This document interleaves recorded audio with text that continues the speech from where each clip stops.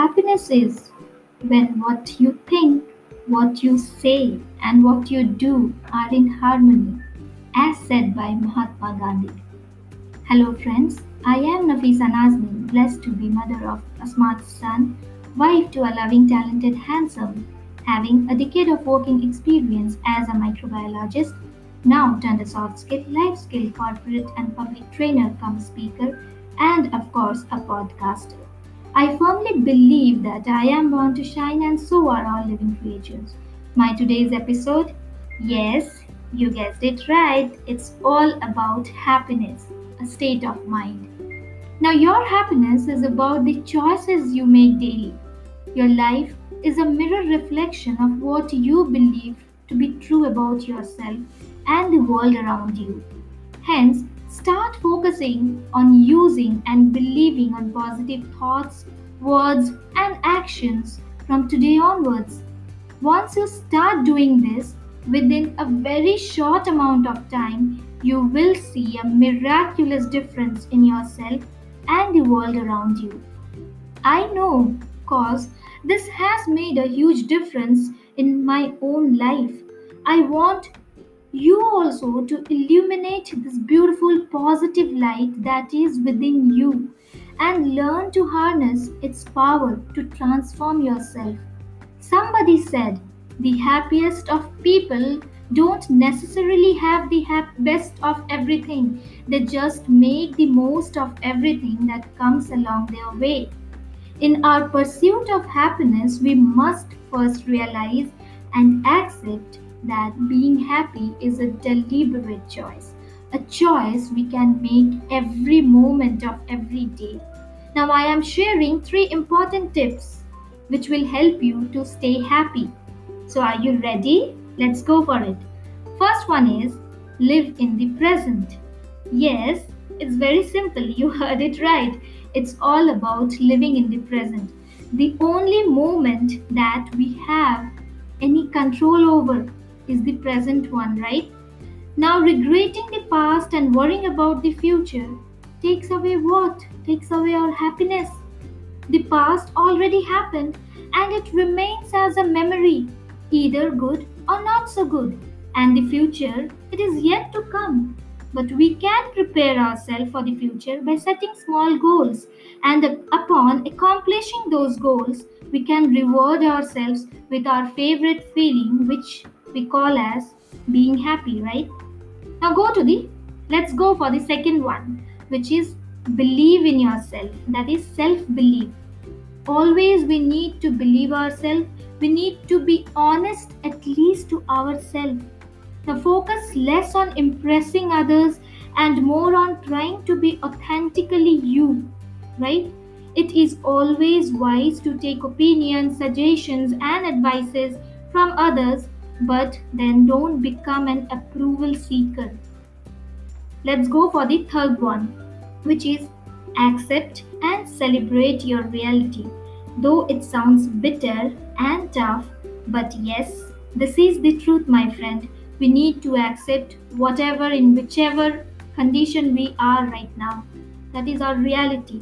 The difference between the images you have had for your life and the reality of your life is the amount of unhappiness in your life. Therefore, accept and celebrate the reality you are living. Change the reality if you don't like it, and that too if you have the powers to do so. Else, accept it wholeheartedly. Now, let's go and dig some history about this word happiness. I am always, fond of finding out what is the history behind my topic. So, the term happiness it comes from the Old Norse term hap, meaning luck or chance, and also it is related to the Old English word happy, meaning equal.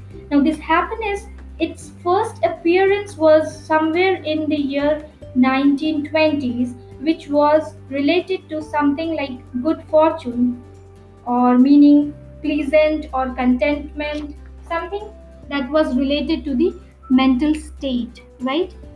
Now, I'll say somebody has quoted like, remember, happiness held is the seed, and happiness shared is the flower. beautiful. Everyone is desperately looking for happiness all around, not knowing where it is. Our happiness lies in the happiness of other people. Give them their happiness, you will get your own happiness. And this is the purpose of human life, the pursuit of happiness. I will share a very short but beautiful story. There happens to be two old fellows.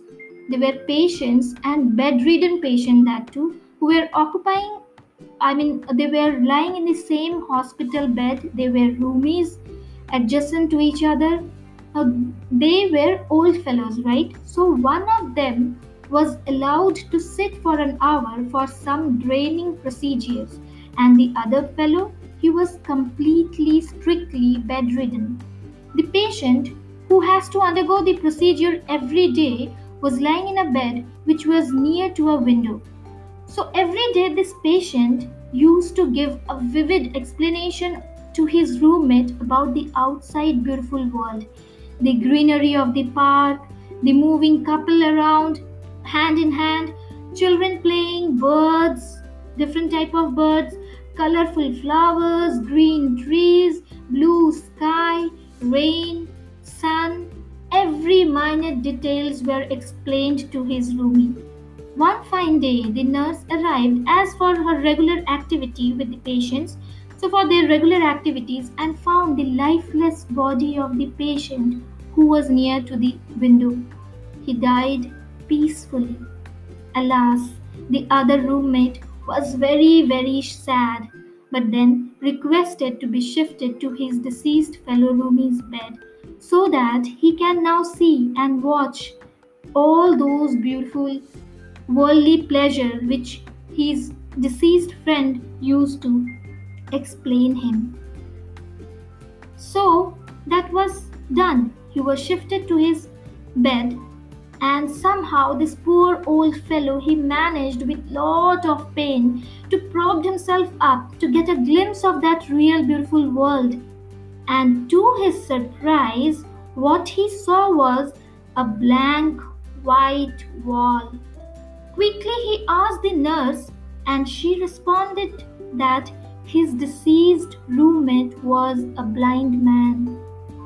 Beautiful story that depicts about the state of mind, happiness, in making others happy. Well said. Shared grief is half the sorrow, but happiness when shared is doubled. Hope you enjoyed my today's happiness episode, my dear friend. So stay tuned for more interesting and informative upcoming episodes. Till then, stay blessed, stay happy, and keep smiling. Thank you for listening to me.